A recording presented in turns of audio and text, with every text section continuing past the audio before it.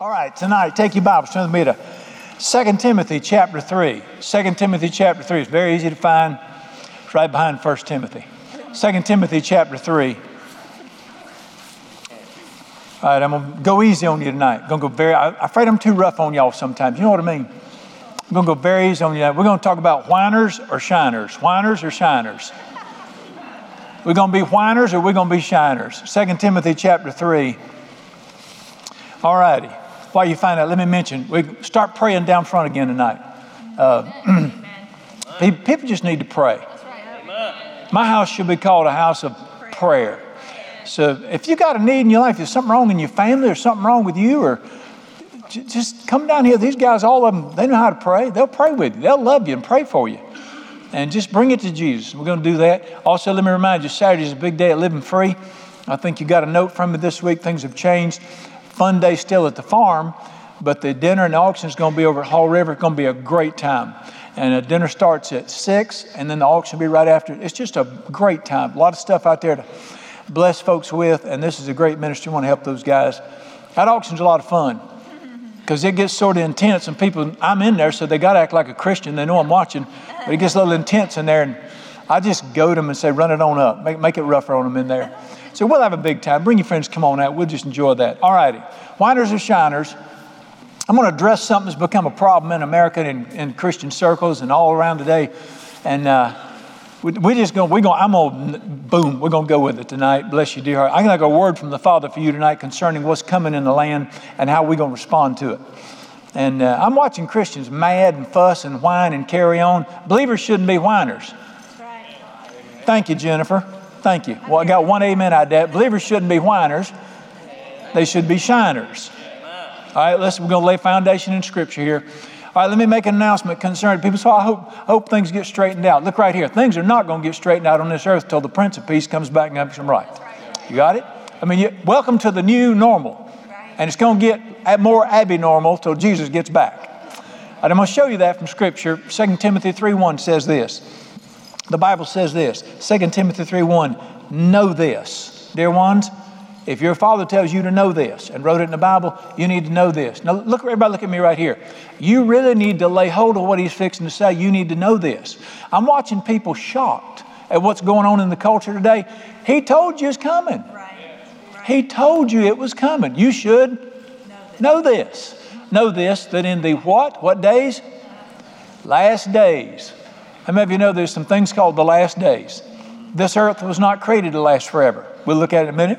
2 Peter chapter 3 said this earth is a temporary earth. It is reserved for fire, and it's going to be burned up. A lot of people talk about global warming. I promise you, it's coming. Global warming is coming. We're going to light this thing up. It's going to be dissolved. This is a temporary earth. There's something called the latter days or last days. Jesus talked extensively about it. He gave 10 major signs of what culture would be like in the last days. This is Matthew 24, if you want to read it sometime. And it reads like today's headlines. Reads like today's headlines. All right? And he said this in the last days. See if you agree with the Bible here. In the last days, perilous or stressful times will come. Anybody heard of any stress in the area in the last few years? Stress has become the number one topic in writing right now. The stress people. What did the Bible say? In the last days, it's going to be very stressful. Stress is going to be in the land. And then he says this. Now, I'm going to tell you why it's going to be so stressful. It's going to be stressful for this reason. Human attitudes. People's attitudes and the way people act are going to make for some very stressful times. How many of you know if somebody gets ugly in your house, it can make for stress in the house? All right, he's going to, and then he says, let me tell you what people are going to act like in the latter days, and this is why it's going to be so stressful. And he goes right down the list. See if this don't look like a country near you. Know this, in the latter days, stressful times will come, for people will be lovers of themselves. What do you call that? Selfish and self-centered. Lovers of money, what do you call that? Greedy. All right, when your culture embraces where everybody's selfish, it's all about me, and they get very greedy wanting somebody else's money and come up with an excuse for it, what happens in a culture? Stressful. Makes for stressful, tense times. People turn against one another. Well, the Bible said this is going to be the heart of people. We're not going to hit on all of these. It talks about they're going to be proud, disobedient to parents. That's happened in my lifetimes. Lifetime, since we've reversed the curse. We put the inmates in charge of the jail, and it's not working out well. Are you with me? All right. Ungrateful, unholy, unloving, unforgiving. What's our word today? Cancel culture. Cancel culture is unforgiving. And, it goes right on down the list. Without self-control, my goodness. Brutal. And look at the last one in verse 3. Despisers of good. It's one thing not to want to do good. It's another thing to start hating people because they want to do good. What did the Bible say right there? This is going to be the spirit of the age. This is how people... Can you see how you could have a stressful culture? If the kids hated their parents and people were arrogant and fighting, and then they started hating what's good. And I put it all in one word, but I had to change the word. I thought it'd be a little firm to say in church. So I'm just going to use the word knothead. Time's going to be tough because people are going to be knothead. Well, actually, I was going to say jackasses, but that wouldn't have gone over good in church. But people are going to act like knotheads in the latter days. And you say, well, it's happening where I live. What did he say was coming? Know this. This is what culture is going to be like. Now, all right, I hear this all the time talking about how rough it's gotten and how bad it is, and how people are acting like idiots. And I hear that from people all the time. That's not the question. It's going to happen. Right. God said it's going to happen. And let me bless you. It's going to get worse. Darkness is going to cover this earth. Deep darkness, the people. The question is not, are people going to act like knotheads? That's not the big question. What's the big question in the culture like this? How am I going to act? The big question is not what are people going to do. He'll tell you what people are going to do. The real question is, what am I going to do? I want you to turn with me. Let's look at that 2 Peter chapter 3. This is where it predicted global warming. 2 Peter 3. I love the Bible. I'm telling you, the news is just catching up with the Bible. We're living in days where you can read the headlines in the Bible. And so much in there. I love 2 Peter chapter 3 is where it talks about the latter days. Again, over and over the Bible talks about last days. I was reading a science article of it, and it said if we don't act quickly, in another 200 years, we're going to struggle to sustain life.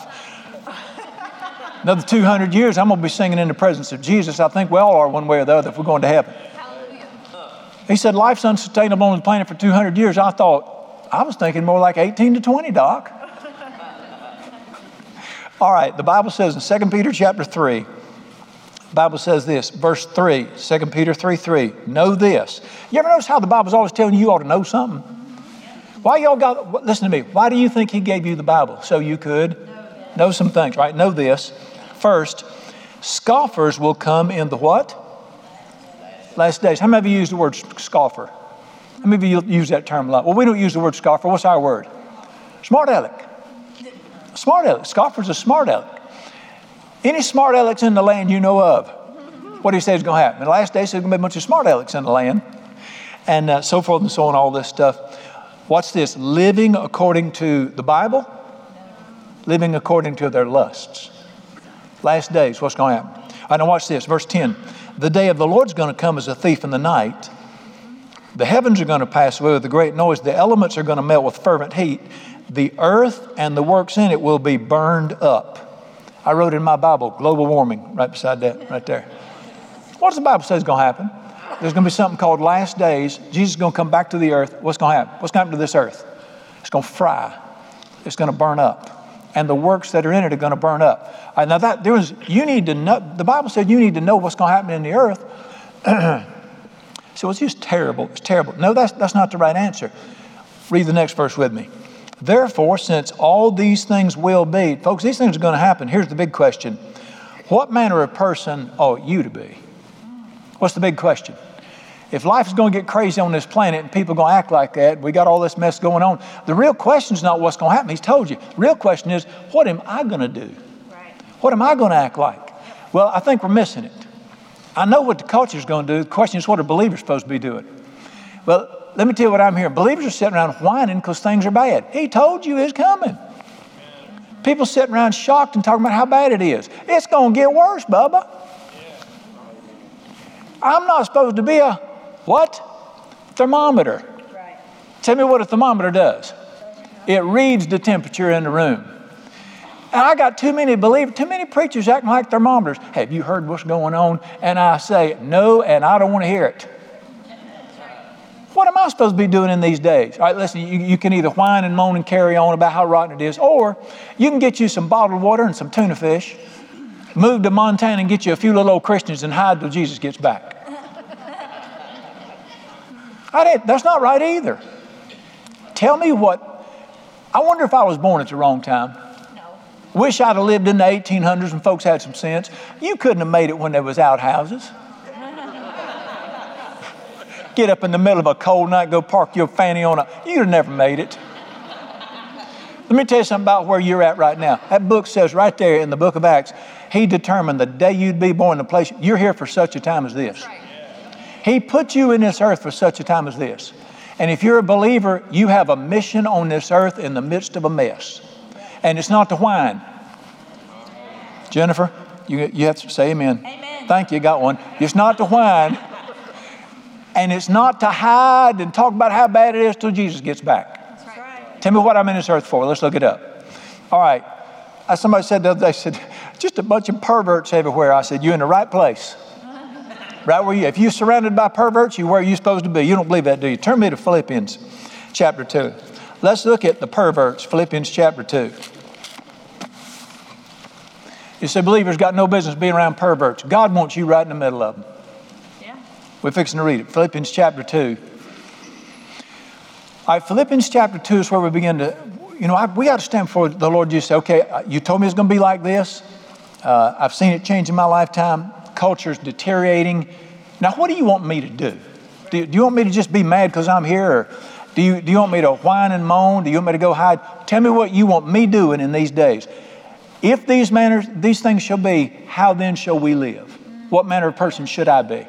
A great thinker named Francis Schaeffer wrote a book called How Then Shall We Live? And the question is, what does he want me doing? Well, the answer is in Philippians chapter 2. I love this right here, where it talks about being like Jesus. Now watch this.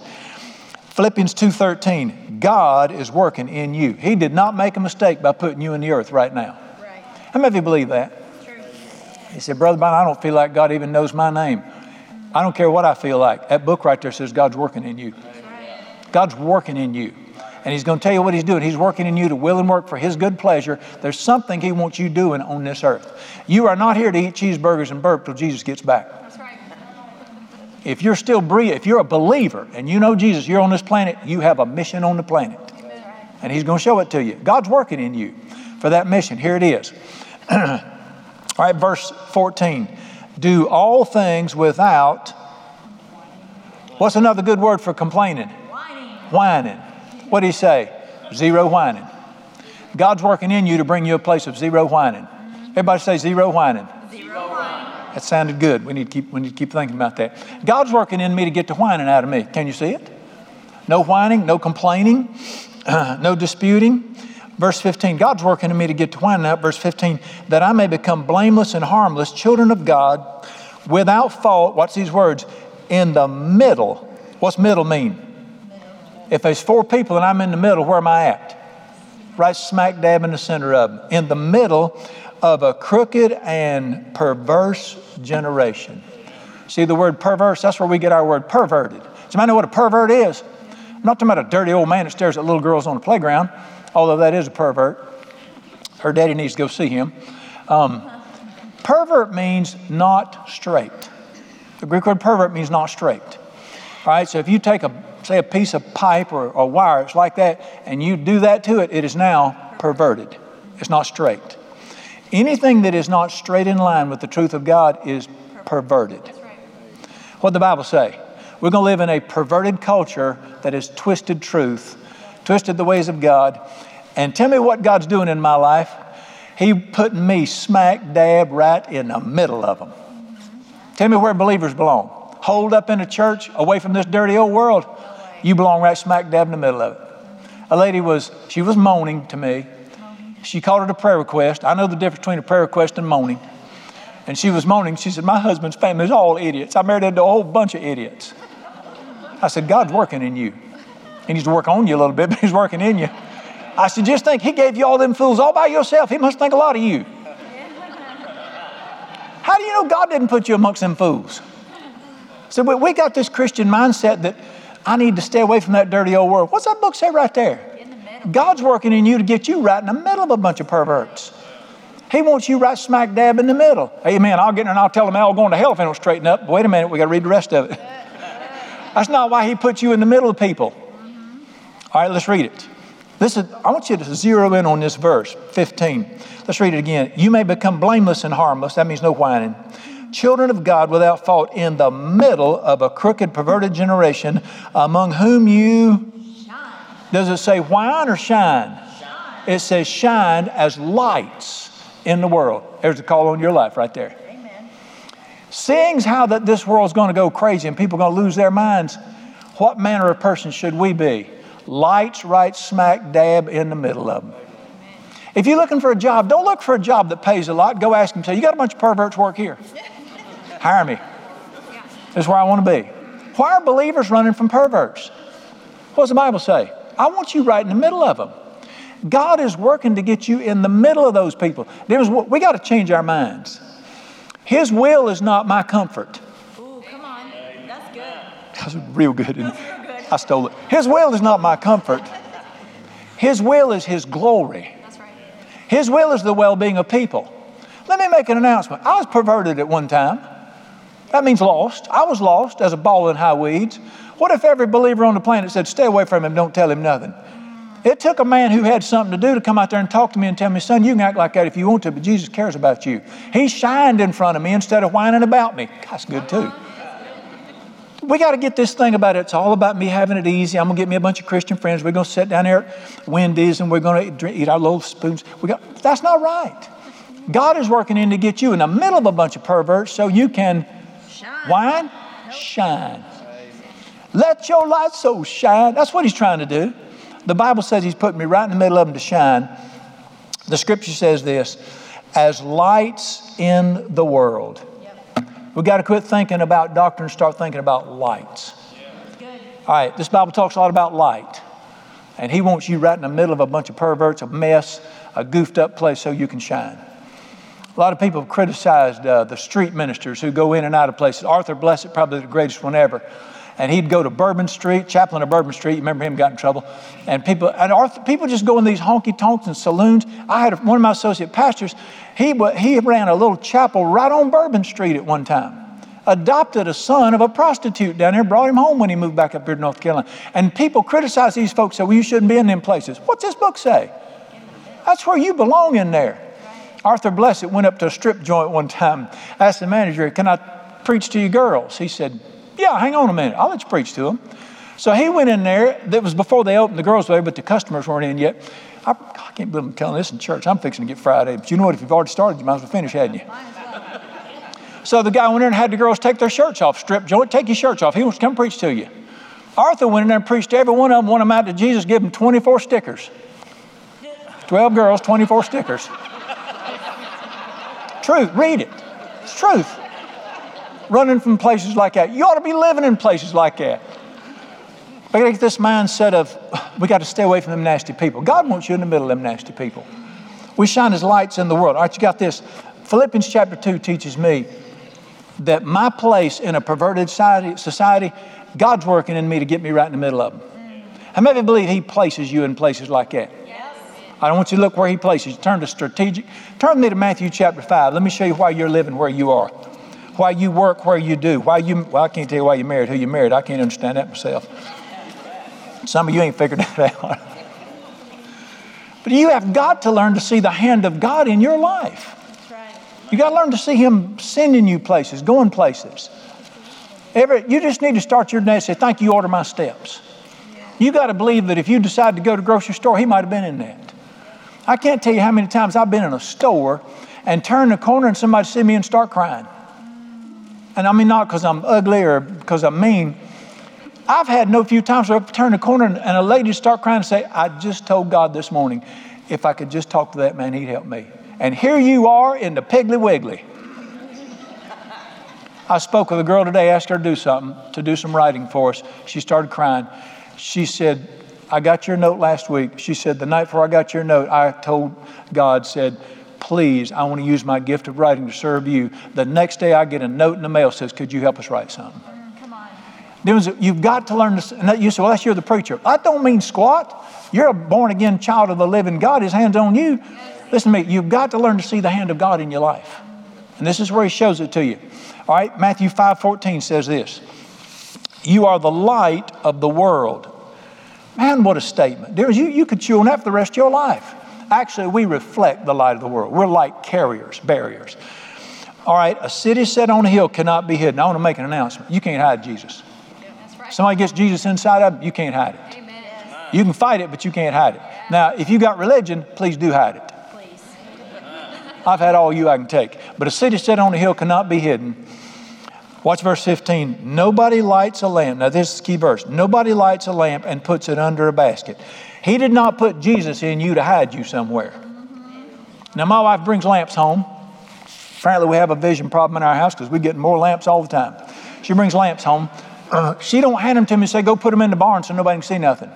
Are you with me? Guess what she does with them? She puts them in the best place possible to give light. I'm over your head here. Oh, watch what he said. You don't buy a lamp or light a lamp. Nobody lights a lamp, puts it on a basket, but on a what? Lampstand. Lampstand. What's that called? Strategic placement. God's got his hand on your life. He has placed you somewhere for a purpose, strategically. You say, well, we moved in this neighborhood because I like the house. How do you know he wasn't in it? Right. How do you know he didn't put you in there as a lampstand place? You say, well, I'm working in this place because they pay good. How do you know he didn't put you in there?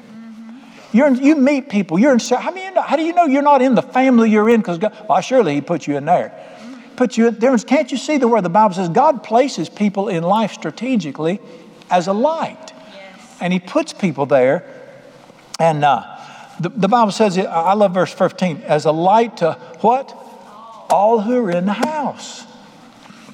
Tell me what my job is in the middle of a perverted, crazy generation. What am I supposed to do? My job is to influence people. Amen. Influence people. Listen to me. There's two pictures here. Jesus talked about his people influencing people. He said, well, I don't speak very well. You don't have to open your mouth to influence people. Amen. Anybody in the back? Y'all hear me back there? Can y'all hear? Okay, good. I want to check. You don't have to preach to influence. Matter of fact, some of the preaching I hear de-influences people. Are you with me? And he painted another picture in verse 14 where he said this, 13, you're the salt of the earth. You're supposed to influence this earth. But if the salt loses its flavor, what's it good for?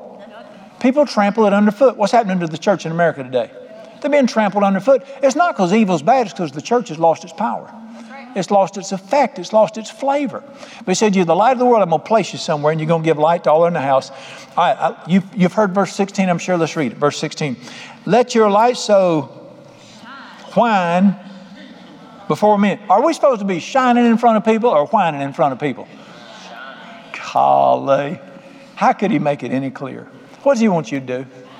He wants you to go to work, go to the ball game, go to the grocery store, go to wherever it is you go to and stand there and just glow in the dark. You don't need to stand up on the desk and say, listen to me, thus saith the Lord. Don't start that mess. They'll fire you. Then you'll be wanting help from us down here. Don't start that junk. Shine is not fuss. Amen. Shine is shine. All right, let me show you how you say, well, how do I know whether I'm shining or fussing? Oh, it's real easy. Read the Bible. Let your light so shine before men, they will see what? Not Jesus, you. So, well, it's just Christ in me. Well, somebody got to carry him over there. They'll see Jesus in you, your good works, and they will glorify God in heaven. It will have a positive influence on them. You say, well, I preach at work and nobody listens, they run. Something ain't right, Bubba. If you try to show Jesus at work and they run when they see you coming, something ain't right. That's true. What does the Bible say? Let your light so shine, they'll see your good works, and they will start liking God, not running from him. Can you not see where our lives should just simply cause people to say, God's good? Yeah. There's got to be something to this God stuff. Look at him. It's got to be something to it, whatever it is. Then now listen to me. Well, I'm getting ahead of myself. Can you see clearly in that passage, God put his spirit inside of you? All right, listen to me. Well, you're staring right at me. I don't know why I keep saying listen to me. What's the only reason he would leave you on this earth after you're saved? It's not to make you pay for your sins. It's not to make you pay for heaven. There can't be but one reason to be left on this earth. What is it? I got to have some influence in people's lives. Because we're on this planet to influence people. Listen, we need to change our minds. It's not about how comfortable I am. It's about influence. It's about influence. So, well, I don't know if I can touch 1,000 people. That's not your business. How many you influence is not your business. That's his business. To some he gives 5, some he gives 2, some he gives 1. Eddie Middleton, my buddy from New Song, one of the greatest songs they ever wrote called Light Your World. Let the love of God shine through. In the little things you do, light your world. And though your light may be touching only 2 or 3, light your world. Amen. Well, listen, I remember when believers were the light of the world. And when I first became a believer, there was a lot of emphasis on influencing people, witnessing, helping other people. And now Christianity has turned so inward that it's all about me being more comfortable on the way to glory. This ain't the good ship Lollipop Moose. This is the old ship of Zion. Have you forgotten it's a battleship, not a cruise ship? Get your bathing suit off and get your helmet on, Doc. Help me, Rhonda, or somebody. All right. Strategically placed, it will have an effect. There's no greater joy for a believer than knowing Jesus. That's right. Number 2 has got to be, I'm helping somebody else on this planet. Come on. That's it right there. All right, let me just go ahead and stab the dagger right in the heart of a great mistake we've made. We put so much emphasis on learning and knowledge instead of shining and glowing. That's true. And knowledge makes arrogant, but love edifies. Yeah. I see people that are having another study. Do you not know enough now? You know more than the apostles knew. The goal is not to study more. The goal of our instruction, 2 Timothy, the goal of our instruction is love from a pure heart and a powerful faith. The goal is you don't pour oil in a lamp so it can know how to eat it. You pour oil in a lamp so it can shine. That's right. This is good. All right. Turn with me. We got to had to bear down just a little bit. All right, light. What is light? You think of light. We're not talking about a Christian bumper sticker. We're not talking about aggravating people and telling them, did you know you're going to hell? What does the Bible call light? What's the other word for light in the Bible?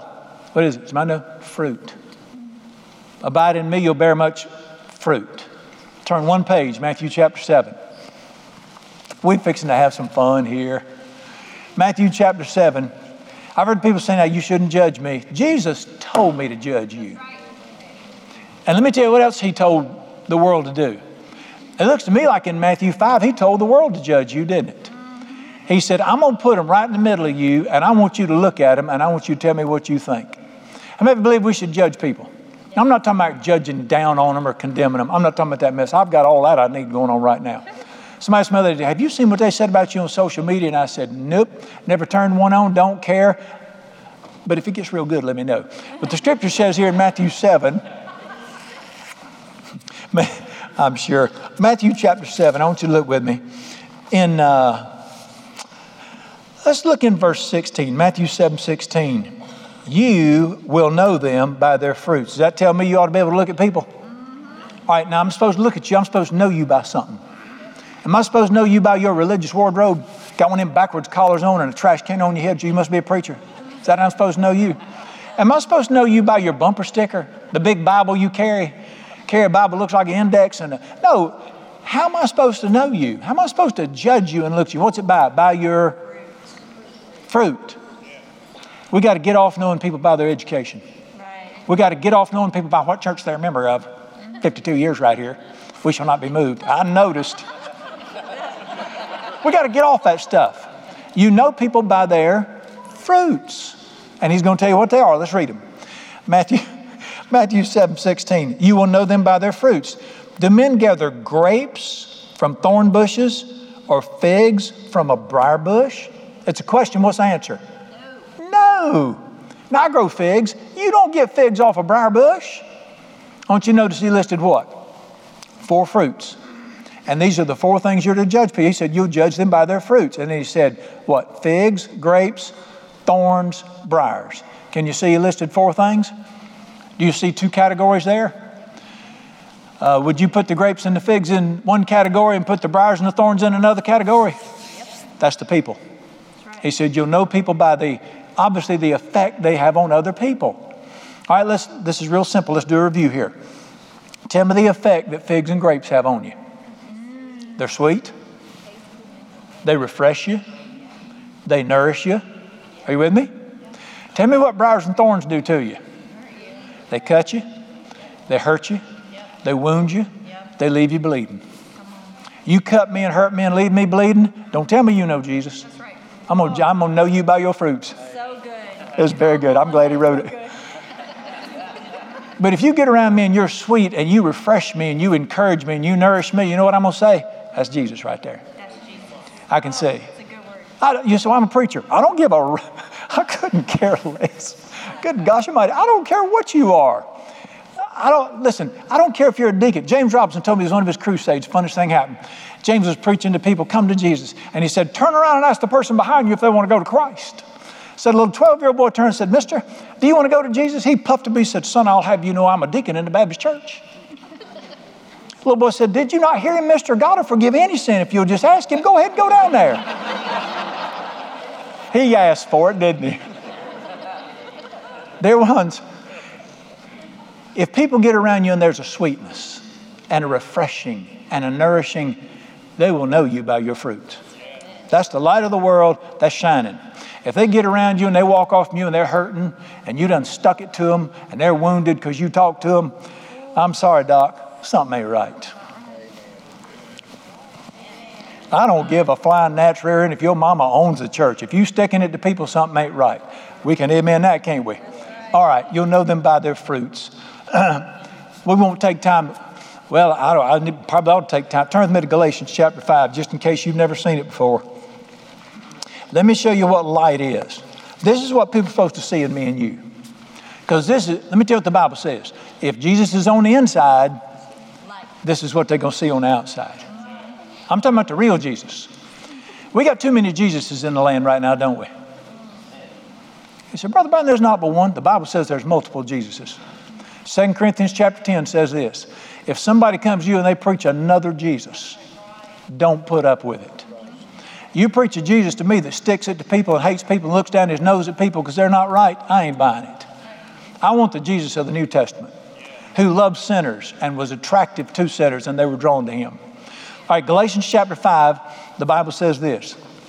Verse 22, you need to mark this. And matter of fact, you need to memorize this. Galatians 5:22 says this. The fruit of the Spirit, how could we say that better?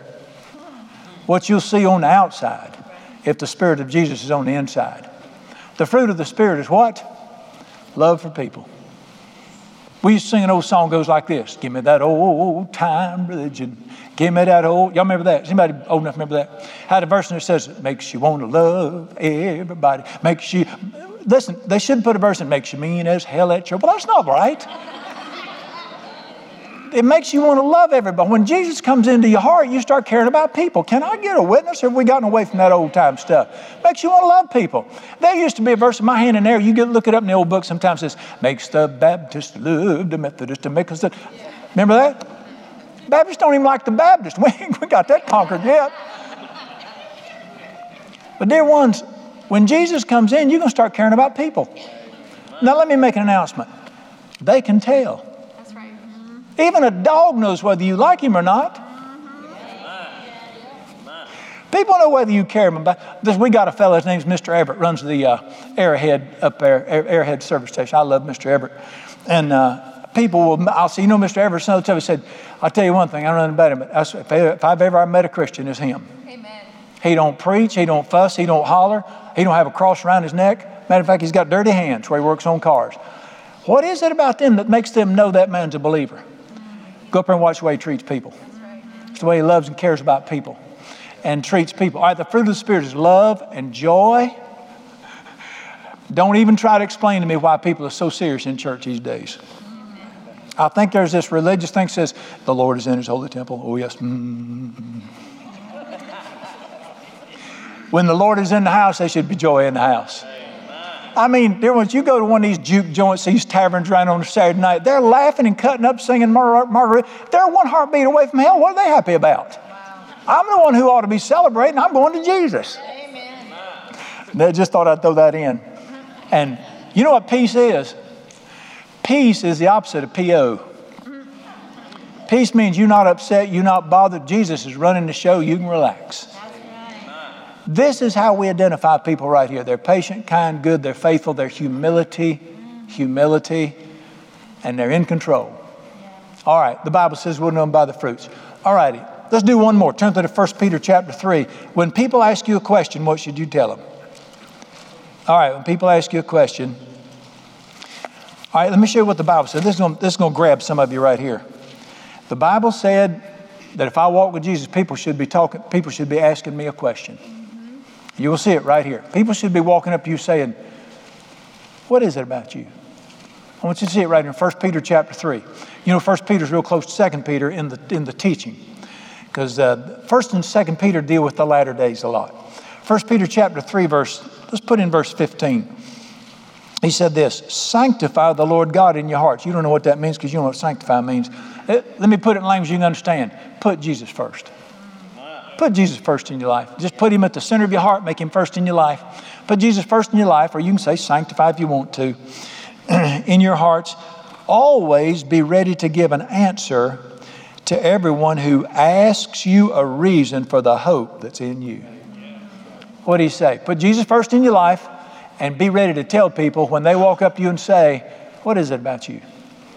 You're in the same mess I'm in, but it doesn't seem to bother you. You got the same problems in your family I get in mine, but there seems to be a quietness about you. You're in the same crazy nation I'm in, but you're not sitting around and whining. You just act like you're glad to be alive. What's different about you? Can you see where the Bible said people should be walking up to you saying, what is it you got? And what did he tell you to do? Be ready. Yeah. Be ready with your answer. Be ready to tell them. Well, I go to Brother Brian's church and he told us we have to be like this. So if we're going to be out in public, we've got some sense. That's not the right answer. My name don't need to come up at all. You need to tell them. Listen, you ever heard of witnessing? Yeah. Witnessing is not to explain the Apocrypha. Amen. Let me tell you what witnessing is. I was lost and my life's a mess. I met Jesus. It's different now. Amen. That's witnessing. Eyewitness news. Could you tell us what you saw? That's a witness. Yeah. So, well, that's not my story.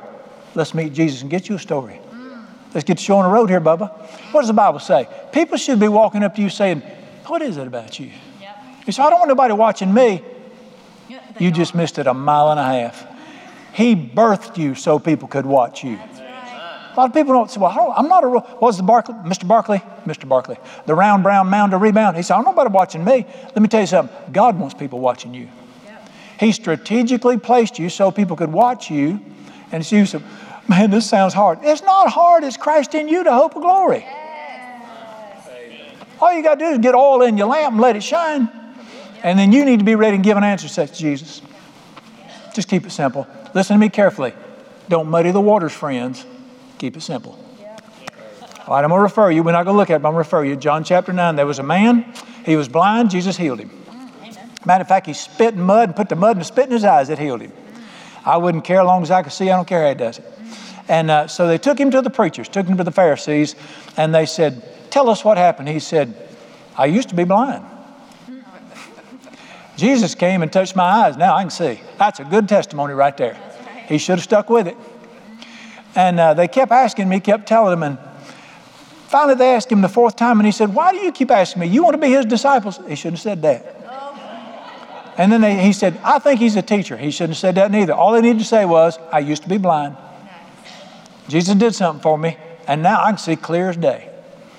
And they fussed at me, and he said, you think a man can open people's eyes? You don't think something good about him? Listen to me.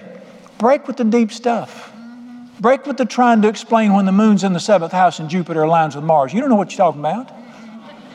Just tell them, I was empty on the inside. Jesus came and he's given me life. Keep it so simple a child can understand it. Amen. Y'all know what a preacher is? That's somebody who takes the great truths of God and makes them so complicated nobody can figure out what he's talking about. Jesus took the great truths of the universe, made them so simple a child can understand them. Then was keep your testimony simple and just let it shine. Go to work tomorrow, just stand up there and just say, y'all watch me. You ain't got to say it. Listen, light attracts. All righty. Let me, now listen to me carefully. What is the thing they're supposed to see? Let's read it again. 1 Peter 3:15. Put Jesus first in your life. Be ready to give a defense for everyone who asks you a reason for the hope that's in you. Can people see hope? Yeah. What are people seeing today? said, Brother Leonard, how can anybody have hope in a day like this? You look right here. I'm going to live a fruitful life. I'm going to work in this earth. I'm going to love Jesus. He's going to bless me. He's going to bless my family. And then when I get older, I'm going to croak. I'm going straight to glory. That's hope right there. Hope is the future expectation of good. Every believer should have hope. And you know, people can see hope. Let me tell you what I'm seeing in the land today. Hopelessness. People losing hope. I say, Brother Brian, it's rough. Let me make an announcement. My Savior is bigger than anything going on this planet. His promises are bigger than the stupidity covering the land right now. The problem is not with our Savior. The problem is with our focus. So I wrote this song the other night. You'll like it. Turn your eyes upon Jesus. Look full in His wonderful face. And the goofy things of this earth will grow strangely dim in the light of His glory and grace. Get your eyes off the news and get them on Jesus. Shine. Be filled with hope again. All right, let me give you a prophetic passage. I said one more. Can we do one more? We got time. Methodist ain't out yet. Turn me to Isaiah chapter 60. I think that prophetic voices across the land agree this is what's going on in the earth right now. I got to get you out of this notion that things are going to get better if I'll just whine loud enough. You need to break with that stuff. Dear ones, Jesus is coming back, and I am so more thrilled. Wouldn't bother me a bit if He came during the night tonight. Don't worry about it. We got some deacons going to take care of the service Sunday if I'm not here. Probably shouldn't have said that, should I? No, sir, my deacon's here going with me. We're going to have a grand time. We're going to fish together in glory. All right, Isaiah chapter 60. This is the prophetic word of God. Now, you've got Isaiah is a prophetic book. You understand that, don't you? All right, listen, let me tell you something about Isaiah. It is the most powerful prophetic book in the Bible in the Old Testament. Isaiah is a mini picture of the whole Bible. The whole Bible has 66 books in it. 39 Old Testament, the law, 27 New Testament, grace. Isaiah has 66 chapters in it. The first 39 chapters deal with law. The last 27 chapters deal with grace. Just as the latter part of the Bible, Revelation, deals with what's coming in the future, the last few chapters of Isaiah deal with what's coming in the future. And this is one of the future prophecies, and I'm hearing prophetic voices across the land saying this is what God's saying right now about what's happening in there. See if you can see this. Isaiah 60. Arise and whine. Are you surprised how many times the word shine's in the Bible? Arise and shine because your light has come. The glory of the Lord is risen upon you. The Spirit of God is the light of the world. It needs to be on you. Now watch this prophetic word. Darkness will cover the earth, deep darkness the people. How many think that's going to happen? Yep. We're living in this day right now. I hear experts all the time talking about what do you think's wrong in the earth? There's the answer right there. It is spiritual darkness in the hearts of men. People are complaining because crime's getting out of control. It's not your environment, it's your heart. People are complaining because education's getting out of control. Dear ones, darkness is covering the earth, deep darkness the people. We know that. He told you it was coming. But watch this. Verse 2, behold, darkness will cover the earth, deep darkness. But the Lord will arise over you, and His what? His glory will be seen on you. Can you see clearly that you're in the middle of a dark place? People are in darkness, but the glory of God's all over you and they can see it? All right, let me ask you a question. Why should I have to live through such dark days? I'm glad you asked. He's fixing to tell you. Darkness will cover the earth. The glory of the Lord will be seen on you. Here's the answer. Verse 3. Gentiles shall come to your light. Kings to your shining. Let me ask you a question. Are Gentiles going to come to your whining? No. If you start whining and moaning about how bad it is, everybody's going to say, I wish I had what you got. They got that. All right, here's the prophetic picture. We're living in a day where darkness is going to cover the earth. These are the latter days. It's going to get worse, but the glory of God's going to be on you. The Spirit of God's going to light your heart up, and you're going to glow in the dark. You're going to shine in the dark. Why do I have to be here? What's the answer? We have got to quit thinking about me. That's right. I'm going to put it as blunt as I can put it. The worst thing that can happen to me is to die and go see Jesus. Like I ain't waiting for it all the time anyway. There's the worst thing that can happen to me to be to die and go see Jesus. I'm an old man anyway. Then lived out my life. Let's go to glory. Well, I'm not quite finished yet. All right. What's the worst thing that can happen to my neighbor? He dies and spends eternity in a Christless hell. Listen to me. We got to quit thinking me and my comfort. We got to get to thinking people need the Lord. People need help. Listen, the answer today is not Republican or Democrat. Can I get a witness? Both of you had a chance and both of you screwed it up. The answer is not Capitol Hill. It's Calvary's Hill. The only hope of this world is Jesus. The only hope of eternity is Jesus. What would it profit a man to gain the whole world but lose his own soul? We have got to start thinking big picture. It's not about my comfort on the way to glory. We have got to start thinking outside the walls again and say, listen, Jesus could easily beam me up right now. Come on, Scotty. Whoop, there I go. Straight up, straight to glory. What's the only thing I'd have left on this earth to do? What's the only thing I'm down here for? To influence people. And he said, I destined you to live God created you to live in a dark time. You're here for such a time as this. Quit whining about it being dark. He told you it's coming. What's my job? Whine or shine? I'm not taking everybody with me. But I'm going to get me up a boatload, bless God. We're going to get some to go. How many is his business? But let me make an announcement. If I spend the rest of my life hollering Jesus and shining and preaching in truck stops and going in gas stations and carrying on, if I don't get but one, it is well worth the trip. Amen. What if it was your daughter? Yeah. What if it was your son? Your mama? It'd be well worth it, wouldn't it? I just want somebody to go with me now. I done secured my ticket. I'm trying to get me up a big old boatload of them. All right, the Bible said it's going to happen. It's going to be there. I got to do one more. Can I do one more? I'll make it quick. That's a lie. Turn with me to Luke chapter 15. All right, let me just shoot religion in the foot. I need to fuss at religion a little bit before we leave here. Anybody heard of a man named Jesus? The goal is not to become like anybody except Jesus. I'm going to show you one of the strangest verses in the Bible, and it should alter the way we think about everything. It's a verse about preachers fussing about Jesus. I mean, a preacher shouldn't complain about Jesus. He can do what he wants to do. I read this the first time and I said, this is one of the weirdest verses in the Bible. You just wouldn't think like this, but here it is. Luke chapter 15, verse 1. All the tax collectors and all the sinners drew near to Jesus to listen to him. That don't strike you as weird? Jesus is in this town. Every hooker, every dope dealer, if they dealt dope back then, I guess, I don't know. They probably smoked hemp. We ain't discovered nothing new. Every con man, every liar, every adulterer, every thief, they were running over each other to get close to Jesus. Ain't that weird to y'all? I thought people ran from God. In the Bible, they run to him. All of them drew near to him, and guess what they were saying? Talk to us. Just talk to us. Can you see the picture here? He's sitting at Hooters. I told you he's at Hooters. Or somewhere, some cafe outdoor, something like that. And there's a crowd around him, and they're elbowing each other to get to him. I want to hear what he's got to say. There is something magnetic about Jesus. That's right. So yes, Christians love him. These aren't Christians.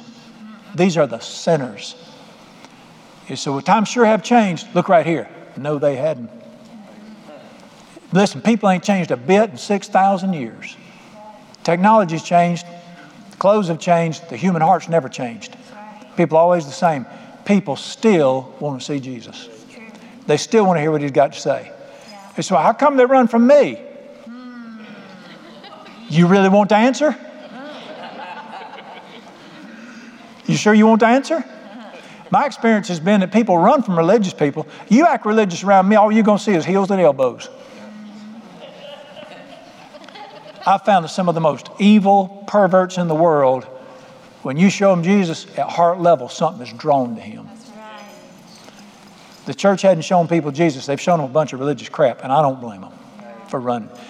Well, I don't care what the church does. I'm one man. We used to sing it. You know, that's how old people are hung up on old songs. You ever notice that? That's something pretty good, though. One went like this. Do others see Jesus in you? Do others see Jesus in you? Man, can you imagine the privilege of letting somebody that's fixing to bust hell wide open, or their lives are so screwed up, they've tried everything there is to try, and they look at you and they say, there's something about them. There's something about them. And don't screw it up. Don't try to explain it. Just shine. Let the love of God shine through. Listen, there's nothing that is more fun than having people do that. I'll just give you an example.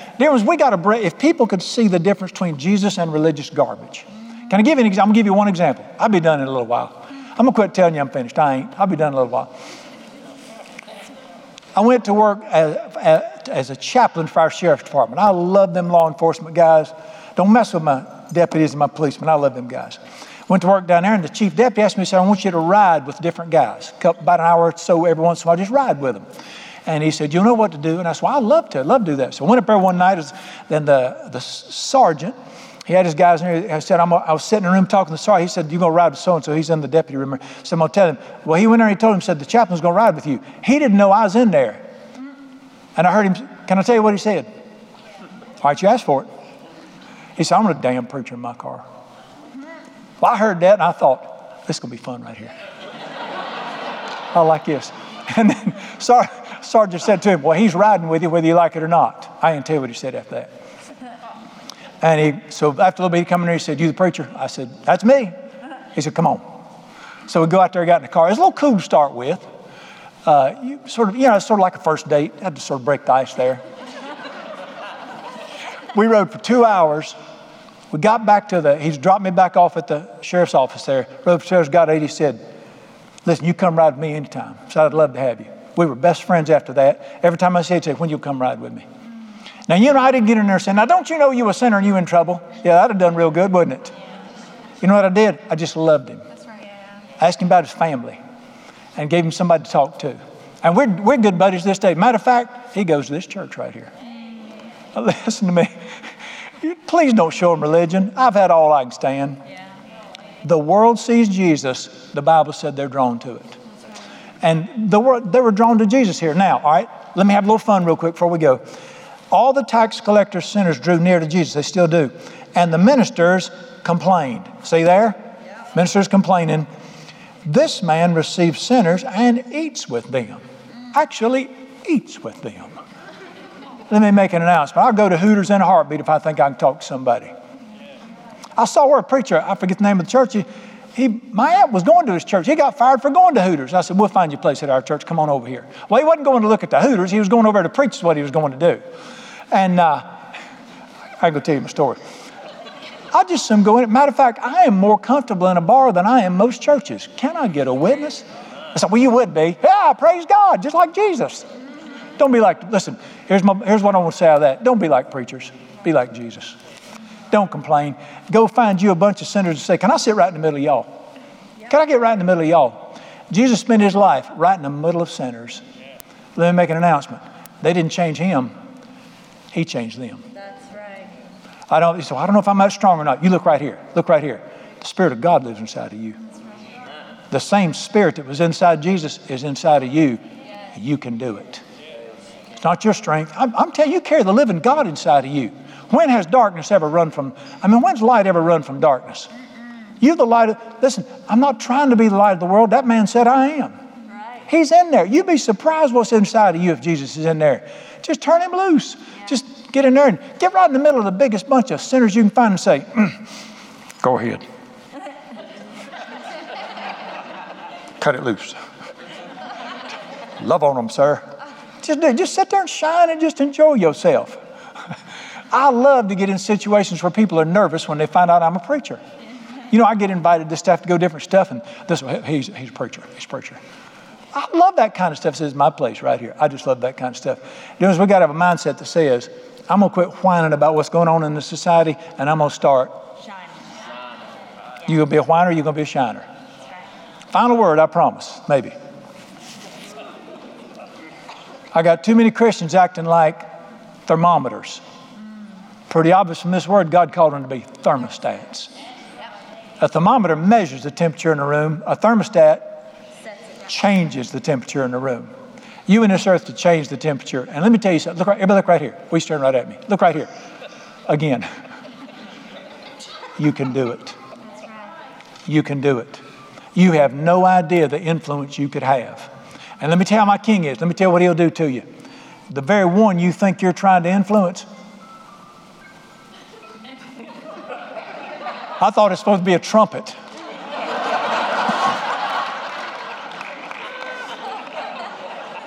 Let me tell you what'll happen. The very one you're trying to influence, you'll be trying to influence that one. It won't be that one. It'll be this one over here you didn't even notice. All you got to do is just shine. He knows what to do.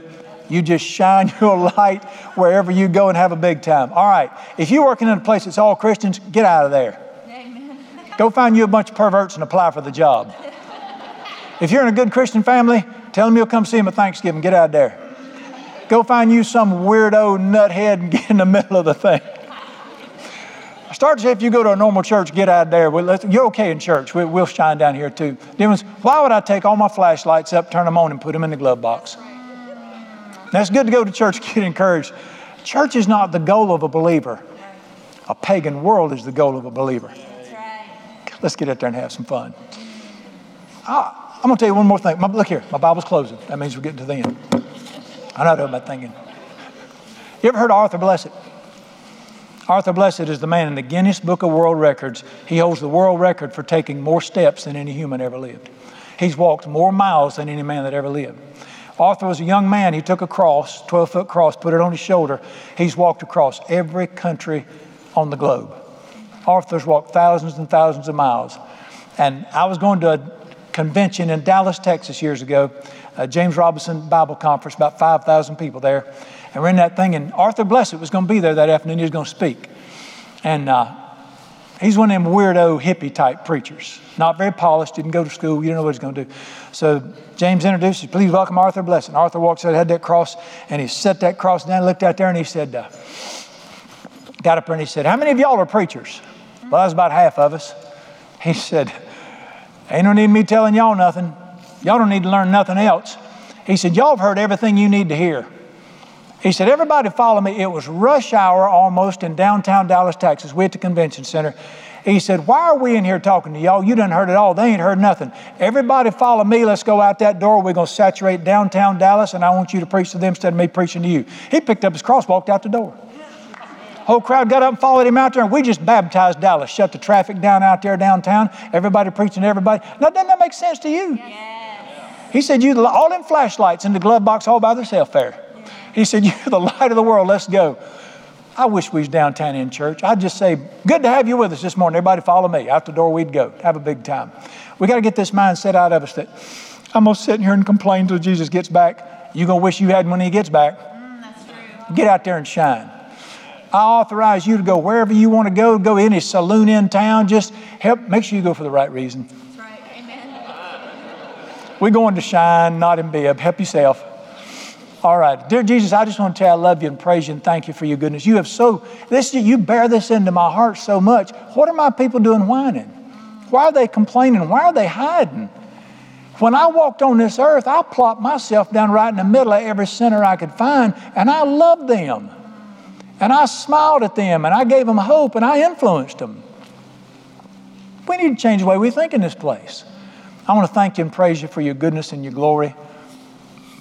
Well, Lord Jesus, I'm not going to change the culture. I can't even get my dog to behave. But I can get in the middle of it and I'm going to shine. I love this kind of stuff. Lord Jesus, I love this kind of stuff. I pray in Jesus' name, I'm trusting you. Run me up against every pervert in the county. Everybody that's messed up, everybody that's goofed up. Put me in a place. I want to sense those divine connections. Right place, right time. I won't run and I won't whine. I'll just shine. I just love to be around lost people who are hurting and suffering, and they've tried everything in the world and it ain't working, and they've made every excuse you can make. It ain't right. You are the hope of humanity. You're the only answer left. And I thank you and praise you.